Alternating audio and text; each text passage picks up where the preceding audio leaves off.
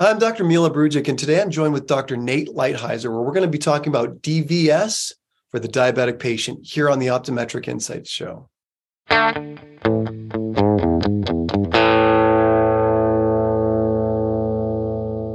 Nate, thank you for joining us. Share with us a little bit about your background, where you practice, and really what you do. Yeah. Nate Lighthizer, I'm a faculty member, optometrist at the NSU Oklahoma College of Optometry here in Tahlequah, Oklahoma. I've been here for, hard to believe, 14 years now. I did my residency here back in 2009, 2010, and then I joined the faculty in a variety of roles. I joined the faculty as the chief of our specialty care clinic, where we do our laser procedures, our injections, minor surgical procedures, but also joined the faculty as the chief of electrodiagnostics clinic, where we do ERGs, VEPs, among other testing there. So I've been very fortunate to be a faculty member here in Oklahoma for about 13 years now.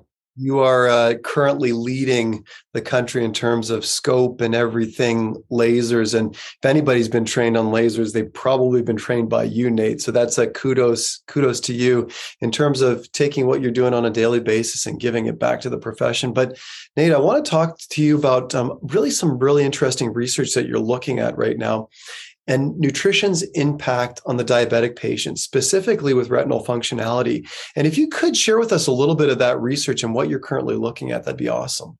Yeah, we have an ongoing study that's nearly complete right now. All of the patients are enrolled. We have one more that's going through the longitudinal arm, but basically building on the DIVFUS study, which was done by Paul Chouse, Jeff Gerson, the late Stu Richer. And it was really a phenomenal study. And it helped to lead the way in, should we be looking more at nutritional supplementation in our patients with diabetes and diabetic retinopathy? We've all been well-versed on nutritional supplementation in retinal conditions, AMD, AREDS, AREDS2. We're all well-versed on that. Should we be utilizing nutritional supplementation more in our diabetic patients and diabetic retinopathy? The DVS study really helped to point us in the direction that we probably should.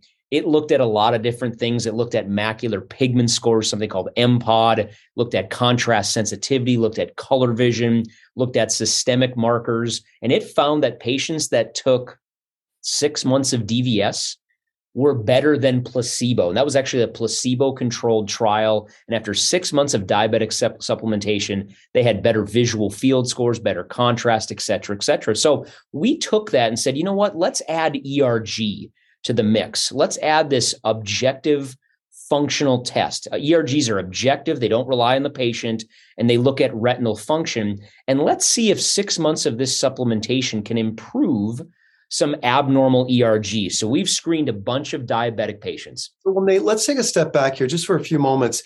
Yeah. Help us understand ERG just a little bit, exactly what you're looking at, what you're measuring with ERG, because although it is available to optometry, not a lot of practices have it. So help decode what that actually is, what we're measuring with ERG. Yeah, ERG is an electroretinogram, and it's measuring the functionality of the retina. We do structure and function so well in things like glaucoma, where you're doing visual field OCT. In diabetes, we've done a lot of structural tests, fundus photos, OCT, and a DFE. That's all looking at structure. ERG is looking at function. And it depends on which type of ERG you use, whether it's a flash ERG or a pattern ERG, whether it's measuring central function or just overall retinal function. The flash ERGs that we are doing are measuring overall global retinal function. How's the retina functioning from central to peripheral, top, bottom, left, right? How is the retina overall functioning? And we're pairing that with structural tests. So ERGs are great for looking at retinal function. I explain it to patients of, you know what an EKG is? And it's amazing. Everybody knows what an EKG is. That's telling you about your cardiac function. ERG is doing that at the level of the retina.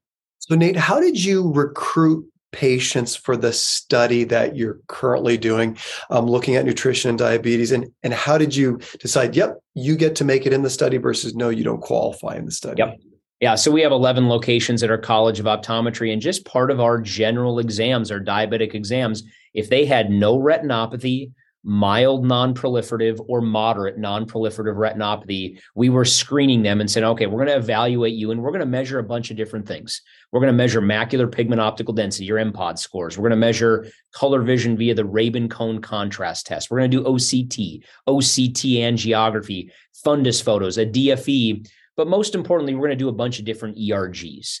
If you have normal ERGs, what I've told the subjects is good news for you, bad news for me. The good news for you is you got a normal ERG. Awesome. Your retina's functioning. Bad news for me is you don't qualify for the study. Okay. If they had abnormal ERGs, we enrolled them in the longitudinal arm of the study, basically 6 months of taking DVS and seeing them at 1 month, 3 months, and 6 months and repeating all of those measurements and seeing did 6 months of DVS therapy, the I Promise DVS, did it improve an abnormal ERG? That was the main outcome measure that's being measured in this study. And Nate, you don't have all the data yet. So you definitely are not kind of doing the final analysis, but what are you seeing so far in the clinical trial with these patients with respect to MPOD, with respect to color vision, with respect to things like ERG? Yeah, it's been fun to watch. Most importantly, because why do we treat patients? To make them feel better, to make them see better, to make their eyes look better. We've had a number of subjects that have commented, I think I'm seeing a little bit better with this. We've also seen MPOD improve in subjects. We've seen color vision improve, and we've seen the ERG improve. Again, not in all of them. I'm not doing full statistical analysis yet because the study's not complete. But I have a number of subjects where I've looked at the ERG and went, okay, here was the baseline measurement. Here was the measurement at the final visit 6 months later. I had one patient where we were looking at the ERG, and in this one particular ERG, you look at the magnitude, the strength of the retina response. How well is the retina responding to that flash of light? And the normal range is between 8 and 22. I want to see somewhere in that range. And I had one patient that was in the 6.5 range before in both eyes. And at the end of 6 months was over 13. So it had doubled the ERG magnitude. And the only thing that had changed was the supplement. So that patient was obviously very thrilled when we let her know her initial results. Nate, do you see, just in general overall with ERGs, do you see any type of generalized relationship between level of visible diabetic retinopathy and the ERG? Is there any type of correlation that exists there? There is a general correlation. Certainly there's exceptions to that, but generally speaking, a diabetic with no retinopathy is going to have a better and more normal, the magnitude is better for those patients versus when they progress through mild, moderate, severe non-proliferative and into proliferative retinopathy. So yes, there is a general correlation between level of disease and what the ERG results are showing. And then Nate, out of curiosity, and I know this is still, you're kind of giving us this information in real time, but have you seen any changes structurally? Anything with angio CT and or the fundus photos that you're taking on these individuals?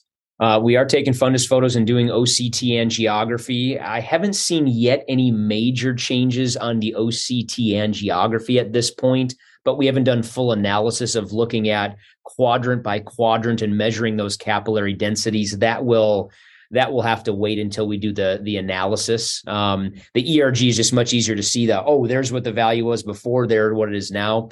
I have seen a mild improvement in a handful of subjects on the fundus photos, less dot and blot hemes, a more milder version of NPDR. So that will be exciting to see as well.